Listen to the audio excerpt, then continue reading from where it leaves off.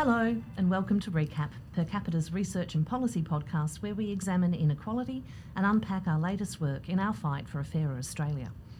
We're coming to you from the lands of the Wurundjeri Woiwurrung people of the Kulin Nation, whose lands were never ceded, and we pay our respects to their elders past and present. I'm your host, Emma Dawson, Executive Director of Per Capita, and this week I'm joined by Shirley Jackson from our Centre for New Industry, Matt Lloyd-Cape from our Centre for Equitable Housing, and senior economist Margaret McKenzie, who's just got back from the lockup in Canberra.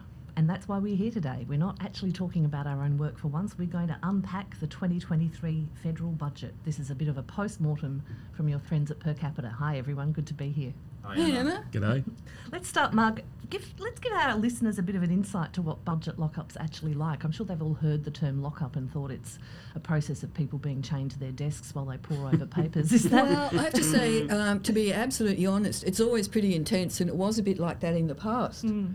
But we actually had ideal and very pleasant circumstances this year, and lovely food for anyone who hasn't been at it. So we had a lovely time, and we had enough space to work in and so on, and it was in Parliament House. And there was a wide range of stakeholders there, and we were very, very closely scrutinised to make sure that there was no chance that we could digitally leak anything.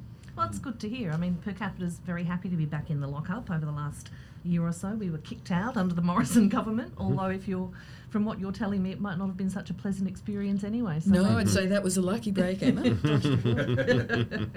that they used to keep you in the basement, is that right? One of them was in the basement at the Treasury, I think, one year. They've sort of shifted it around quite a bit. So, of course, Margaret's come to Per Capita from the ACTU, so you're a budget veteran.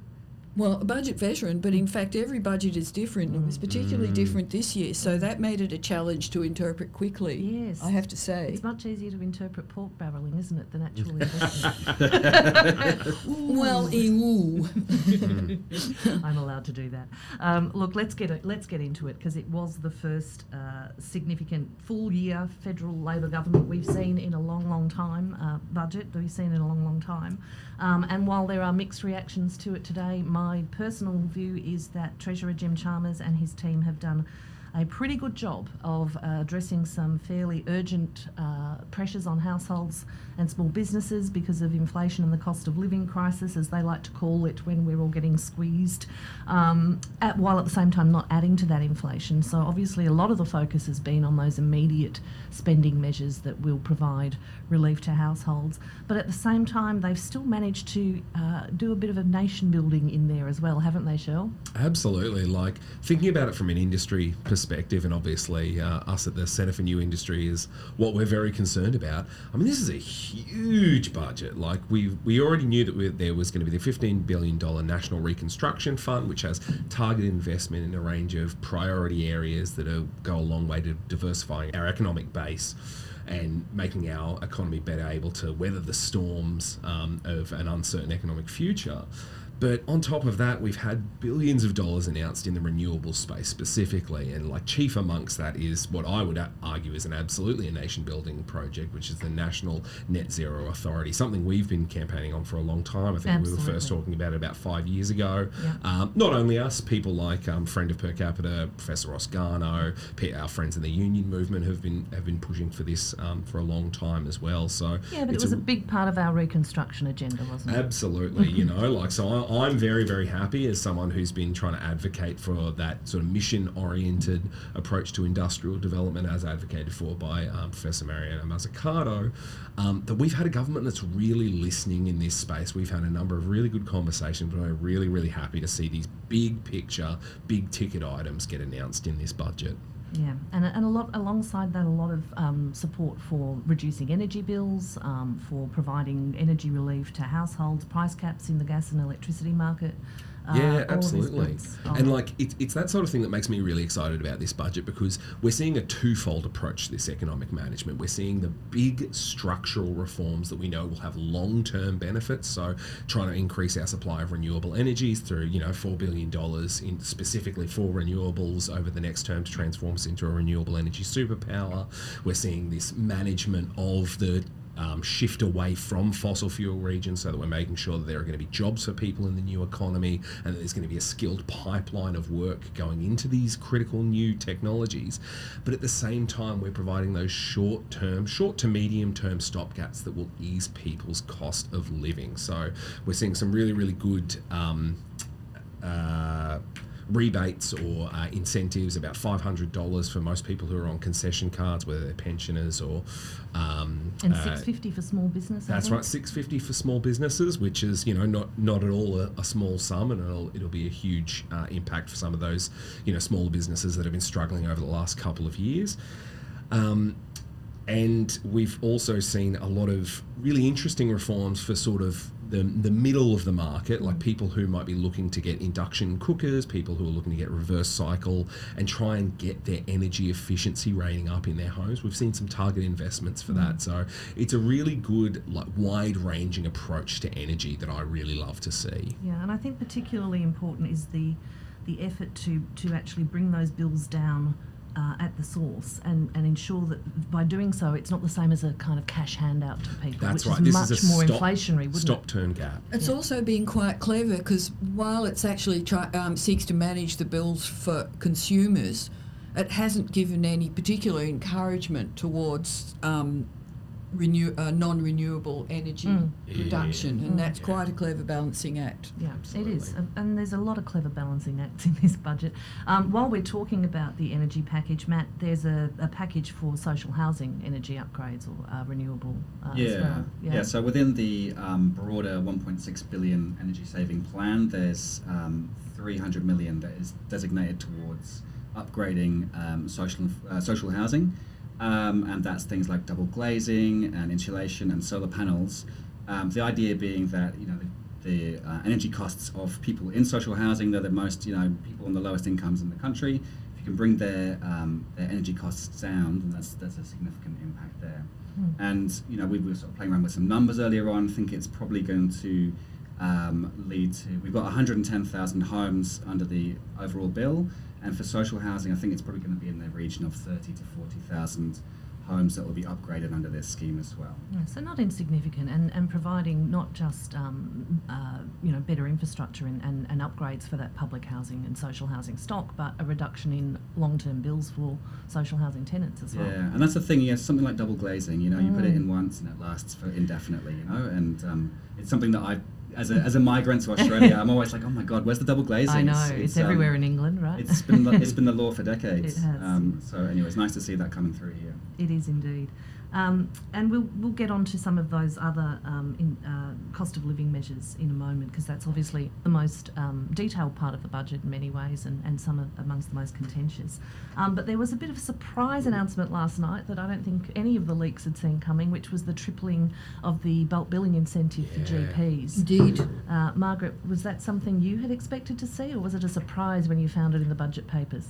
No, it was a surprise. There weren't any prior announcements of that, were they? And it will actually present a relief to quite a significant proportion of the population.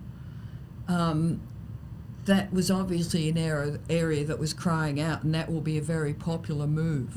Yeah, I think it's 11.6 million households. That's right, 11.6 million eligible recipients for that, and it's targeted at concession card holders, all children under 16, which I think is really important. And combined with the changes to prescriptions that mean that you can now get 2 months' supply. They have stared down the pharmacy lobby on that one. That's going to be a significant saving for households. The sort of creeping attacks on Medicare, I'm sure this still isn't universally applied, and I think that's something we need to get to. But the ability to reduce those healthcare costs and take pressure off our hospital system by getting people back into their GP is actually a pretty significant change. Yeah, and that kind of feeds into the impact on other areas like aged care. Yeah. And so on too. If that actually improves conditions under which aged care and so on can be delivered and improves health outcomes. Yeah. That's a very positive thing. It is, and that brings me to the thing in the budget that I'm thrilled about. Well, there are a few things I'm thrilled about, but the $11.6 billion commitment for a 15% pay rise for aged care workers from the 1st of July. Long Absolutely. overdue. fantastic. These are some of the lowest paid workers in our economy. 90% of them are women. Half of them are women from migrant, refugee and non-English speaking backgrounds. They do really, really important work. I've talked about this before. I was an aged care worker in my early 20s while I was at uni and afterwards. It is demanding work, it's rewarding work, but it's demanding work physically and emotionally. There is nothing unskilled about it, and they're actually providing a service that provides dignity and support to all of us. Hopefully we won't all need residential aged care, but at some point, if we're lucky enough to live long enough, we'll need care from someone. So it's a really great, I think, Labor initiative that builds on the pay rise that was given to community the Sachs Award back under the Gillard government. And I think it bodes well for a future of investment in the care economy. And that would include aged care workers in the home too, I imagine. So initially, I think it's residential aged care, but there will be packages around the My Home Care package down the track as well. Yep. Yeah. But that's really, it's the residential aged care sector where we're having so much trouble attracting staff. So this will be a really good outcome for those very important key workers.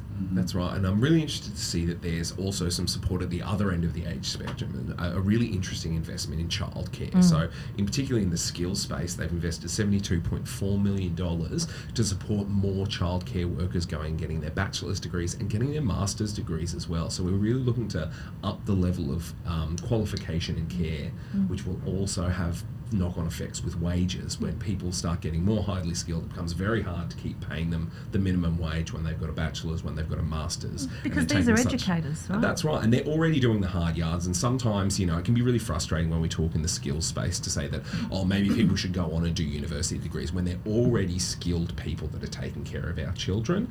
But trying to ensure some of those benchmarkings is always, like a good regulatory change to try and make sure that those workers are valued and paid the appropriate amount. And of course, people have pointed out this likely means that down the track there'll be a similar call on the government to fund a pay rise for early childhood workers.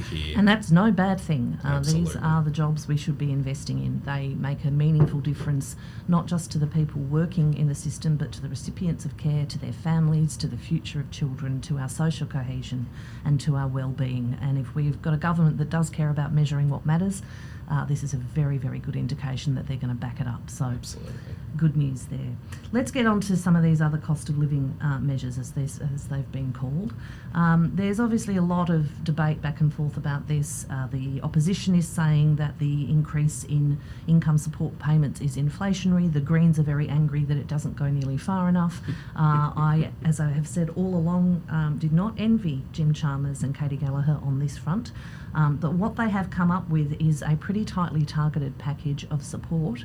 The first thing I'm going to celebrate, and I'm going to call out Therese Edwards from the National Council of Single Mothers and Their Children, Dr. Anne Summers, who's done a lot of work on women fleeing family violence and linked that to poverty and homelessness, and of course Sam Mostyn and the team that was on the Women's Economic Security Committee, which is the reinstatement of the single parenting payment from when your youngest child turns 8 to 14. And forgive me if I get a bit emotional about this one. I was in the Parliament when that decision was, I was an advisor in the government when the decision to end the grandfathering of that policy, which was originally introduced by Howard, was passed by the Gillard government in 2012 and pushed tens of thousands of single parents, mainly mothers, onto JobSeeker. It was a dark day for the government, and it is a wonderful thing that has been reversed. Raising young children is work. You cannot leave a child aged 8 at home alone while you go to work or while you try to find work or while you try to retrain to get work. And so this support is really meaningful. It's about another $176 a fortnight for single parents, about 85% of whom are mothers. It will allow them to, combined with Commonwealth rent assistance increases, which for families is up to $30 a fortnight as well, combined with those changes to early childhood education and care and the increase of the rebate there, will, I think, allow a lot of single parents to start to rebuild their lives. And the other thing, of course, they've done is cancel the very punitive Parents Next program. And shout out to May Lamb on our team, who put a fantastic submission into that process, and it was quite influential on the government there, but also to activists like Ella Buckland and others who made that happen. I'm waffling on this one, but it's a really gratifying change. And in addition, there's also the gender implications, not just for single parents, who of course are 90% women. It is also for other parents too. So the changes to paid parental leave provisions, coupled with the childcare improvements, will provide a fantastic incentive to Australian fathers and other parents who otherwise the incentives have worked against being engaged. So this will give them a chance to really step up to the plate. Absolutely. As someone who, when my daughter was born, I was still working in warehousing. I was working a minimum wage job, and I was entitled to 2 weeks where I was allowed to be at home with my daughter before I was expected to. I know, and that's just an absolute. It was a policy failure, you know, like not allowing fathers to be more involved. And like there are obviously cultural conversations that need to happen generation to generation, you know. Matt and I, both of our kids are at the same school, so we talk about fatherhood quite a bit. They're in the same class at the same school, no less, so we've got a lot of shared experiences. And that has lagged so much behind other countries absolutely who really have much more equitable provisions. We're playing catch up on the gender front a lot. We are. That's right, and like there's that real chicken and egg scenario where people are like, oh, you know, like men aren't as likely to take the provisions as women, which is absolutely true. But at the same time, the more generous you make the provisions, the easier it is for more men to take it up. And we start to see, you know, like policy can lead cultural change in this space. And I wouldn't be surprised to see that happen here. No, that's something that we've been pushing for a long time. And another example is actually with the provisions that raise aged care pay increases, that will actually work in reducing the gender pay gap, and that will again encourage families to be more, people with children to be more equitable in their division of labour about children as well. Absolutely. And while we're on this subject, of course, there are the changes to job seeker and youth allowance and related payments. Perhaps the most controversial part of the budget, of course, the Economic Inclusion Committee had asked for a significant and substantial increase across the board. The increase across the board was not substantial. It was $40 a fortnight. But still, obviously, the first time it's been increased in the budget for a very, very long time.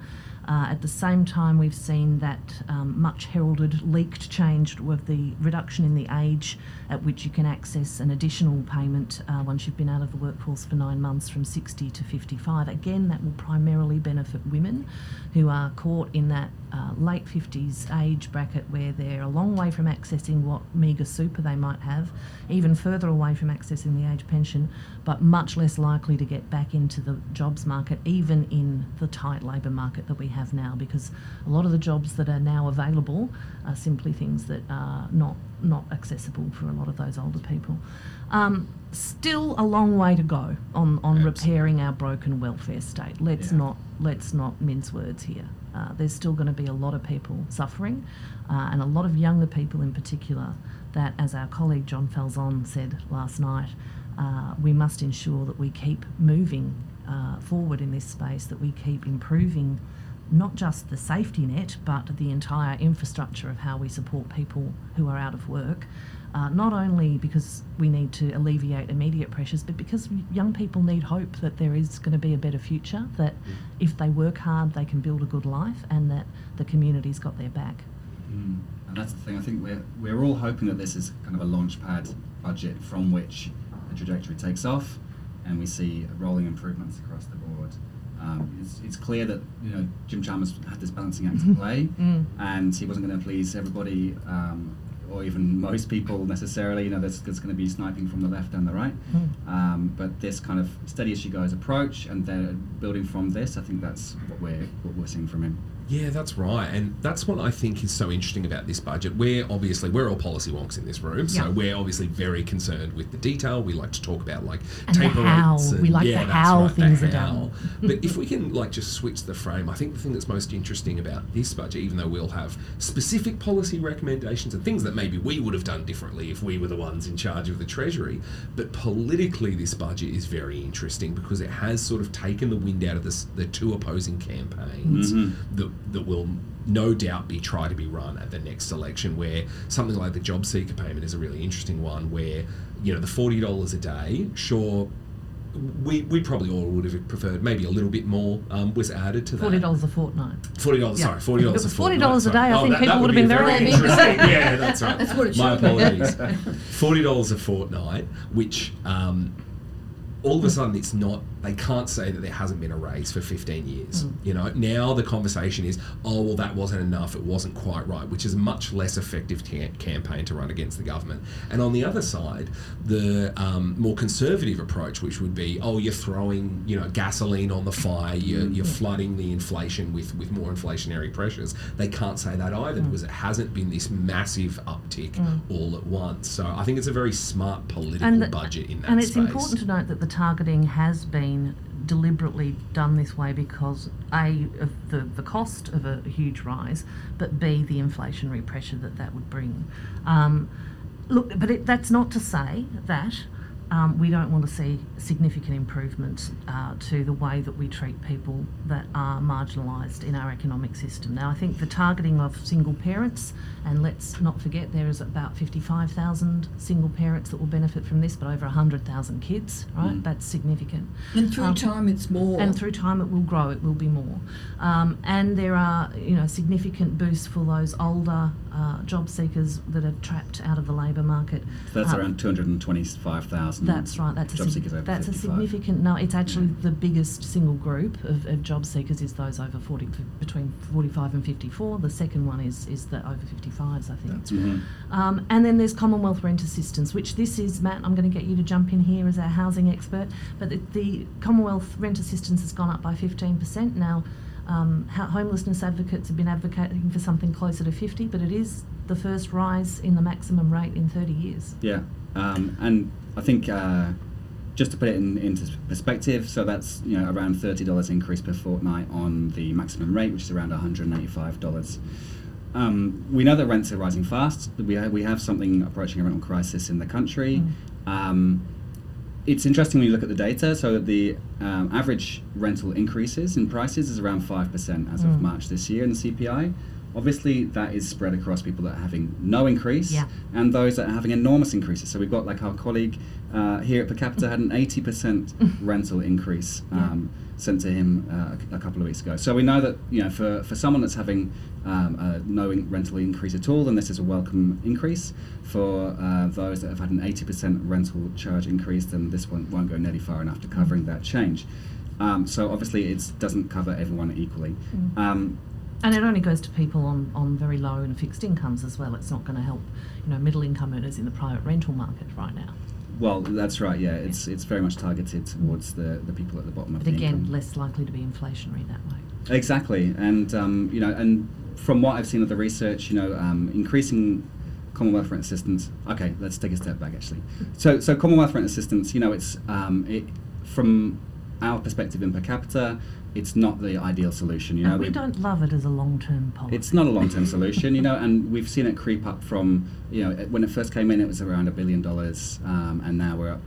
Last year we're up to $5 billion, and now we're looking at heading towards $7.5 billion by the end of this forward estimate. So clearly, we're spending a lot of money on this.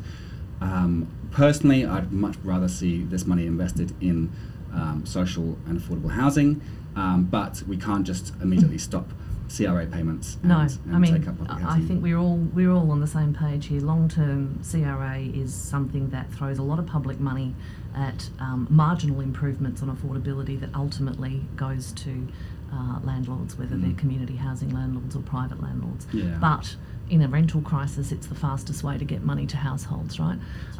And so as such, I think it's welcome right now.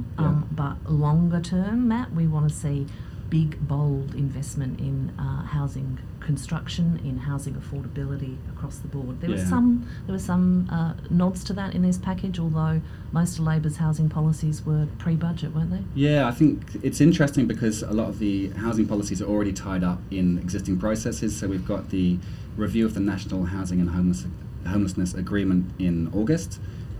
We are hoping that that will lead to something that is more akin to the old Commonwealth state housing agreements of old, where we actually saw a decent federal and state agreement on building decent publicly owned homes for those in need, and treating it more of as, I suppose, more of a infrastructure investment rather than just housing people. It was seen as like part of the economy, something that was fundamental to improving the overall well-being and the economy of the country. So we've seen improvements in the build-to-rent taxation treatment. So this is the idea behind this is that we're trying to encourage more institutional investors to build and then long-term rent out apartments. So this is what the super funds and the government are talking about in the housing accord. So what this does is sort of lay the foundations, I think, for greater uptake of this scheme down the track. We're hoping that we're going to see some more improvements coming out of the housing accord and more investment in social and affordable housing from our super funds and other institutional investors. Yeah, but housing really is shaping up as a point of contention between the government and the Greens on the left. So there's going to be, I think, quite a lot of politics being played with an issue that should be, in my view, well beyond politics. Housing is a pretty fundamental human need, right? Well, the other thing about this budget, including housing, is that it will show up where the improvements need to be made or the corrections need to be made, because ordinary people will respond to this budget. Some of them will benefit quite a lot, and so they may realise that the political process will bring about, can bring about improvements, and therefore it is worth taking action on that front to favour whatever improvements they want. In other words, it's revealing a democratic process. We can hope for that with housing too. And it's great that we've got a government, right, that wants to talk about housing, that wants to invest in housing, and that recognises, unlike previous governments, that it's not just a state and territory responsibility, it's a national challenge, and the federal government is the government with the purse strings. Anthony Albanese's been pretty committed to action on public housing since I first asked him about it at a per capita event in late 2019. And we are now seeing some of those policies roll through, but the Centre for Equitable Housing, Matt and Lucy and Marg and the team here will continue to develop what we think are going to be the best policies for reversing the financialisation of the housing market here in Australia and returning housing to be what it should be, which is a home for people on which they can build a life. So work to be done in that space too. We're running out of time, but I want to come back to you, Shirl, in the last bit of our discussion around some of those other industry investments, particularly hydrogen. What's happening in that space? Yeah, so there's $2 billion that they've set aside for funding hydrogen. There's been really big claims made in this space, particularly around Gladstone. They're really trying to set up a hub, and it's really going to help kickstart some more of the renewable manufacturing that we know we need to see in the country.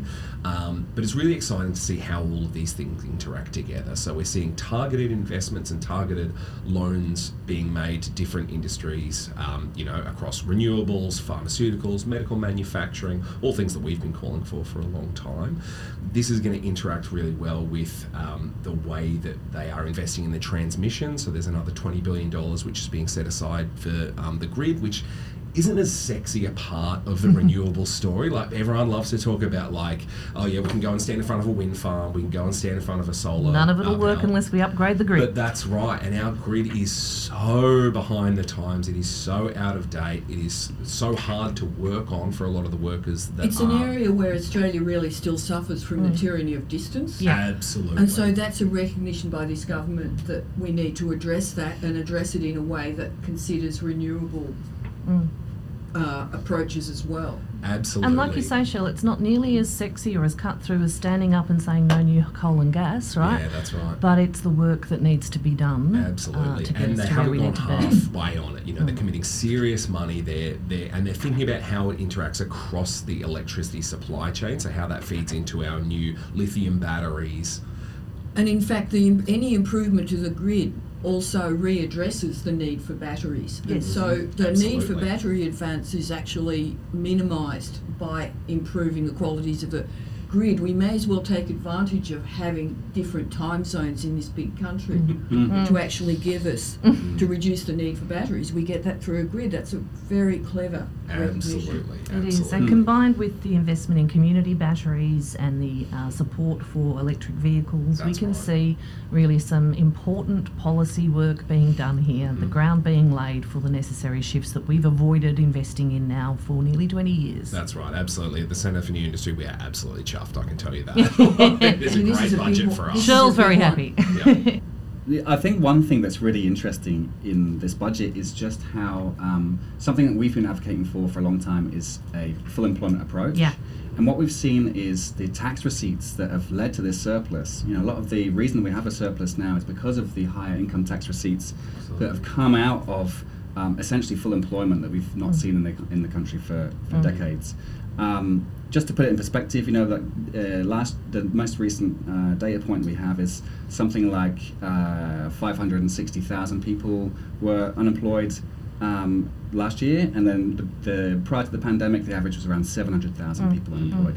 So what we can see here is that our approach to full employment, you know, you get people into their jobs, you get people working, and suddenly you have budget repair happening by itself. And that's something we want to see as things roll on. Great point, Matt, and that's why we framed our policy approach over the last 5 years very much around that post-war reconstruction framework that rebuilt our economy after the Second World War through exactly that, a full employment approach.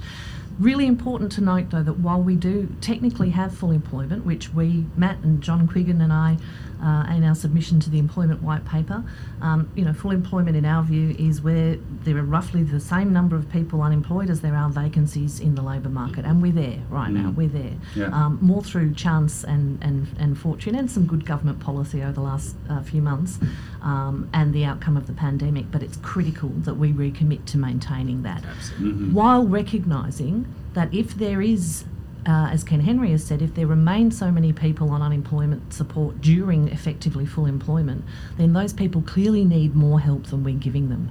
And that's why we're engaging so closely with the inquiry into Workforce Australia, and looking at what we can do to really fix a system that is completely broken and has become completely punitive and isn't helping those people that have challenges of getting into the labour market get what they need to get back to work, and doesn't adequately recognise that a big proportion of people currently on JobSeeker actually have a limited capacity to work anyway and should probably be on DSP or something like the old sickness benefit. And there's also, we need to remember that there's also a fair proportion that are underemployed and would like to work more. So that suggests a misfit. So anything in this budget that's promoted training, which the TAFE part has, will also fix some of that underemployment that's in there as well, and all of that will promote productivity in Australia and Australia's growth. So in that sense, it's a growth budget. It is, and it's a long term. It's a good short term response to the pressures we're under. You know, soaring inflation, real cost of living crisis, recovering from the pandemic, also years of neglect of the social infrastructure in our country and of the, you know, industrial infrastructure that's needed to grow. It's a very, very good start in my view, but there are still things that need to be done, and we'll be continuing to engage in the policy process around those things. Before we wind up, I want to give a particular shout out to Senator Katie Gallagher and her team in the Office for Women. This has been the best budget for women in a very, very long time, as well as all of those measures around Parents Next and increasing parenting payments, supporting older women who are out of the labour market. There's been another additional funding of almost $600 million on top of the $1.7 billion into women's safety, into the National Plan to End Violence Against Women and Children, and into supporting women and children from getting out of very dangerous situations. This is all, of course, linked to the welfare changes and to the Housing Australia Future Fund, which they're trying to get through the Senate, which would have a specific proportion of properties for people fleeing domestic and family violence. But it's no small thing to have, as the Minister for Women, the Minister for Finance, because it means that this gender lens is being applied at the very centre of the budget process. And as a long-standing advocate for that, that makes me very happy indeed. Look, we're going to leave it there. There's so much more we could talk about, and on future episodes we'll probably get into some of these more meaty policy issues in detail. We will continue to advocate for a fairer Australia, for an Australia that leaves no one behind, and particularly I think around housing and around education and employment opportunities, things that will restore the social mobility promise of Australia for younger generations and ensure that we recreate a country that is fairer, that is more equitable, and that promises a good future for all of us. So if you're further interested in the budget, we are having our annual now. It's become more than annual because there've been a lot of budgets lately. There's been 2 a year for the last couple of years. We're exhausted. But our regular federal budget analysis webinar with our friends at the Chifley Research Centre, the McKell Institute, and the John Curtin Research Centre. That's coming up on Friday, the 12th of May at 1 p.m. It's free, it's online. You can get tickets at humanitics.com, and our special guest is Dr. Andrew Lee, the no longer shadow, thank God, the Assistant Minister. Sorry, Andrew. The Assistant Minister for Treasury and Finance, and one of the best economic brains, not only in the government but in the country. So we're looking forward to that conversation too. So join us next time on Recap. Thank you for joining us today, and we will see you or hear you next time when we continue to examine inequality and work together towards a fairer Australia.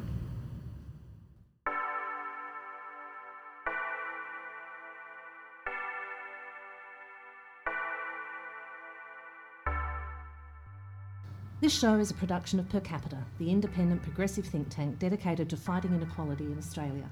And we're committed to providing ad-free and editorially independent content too.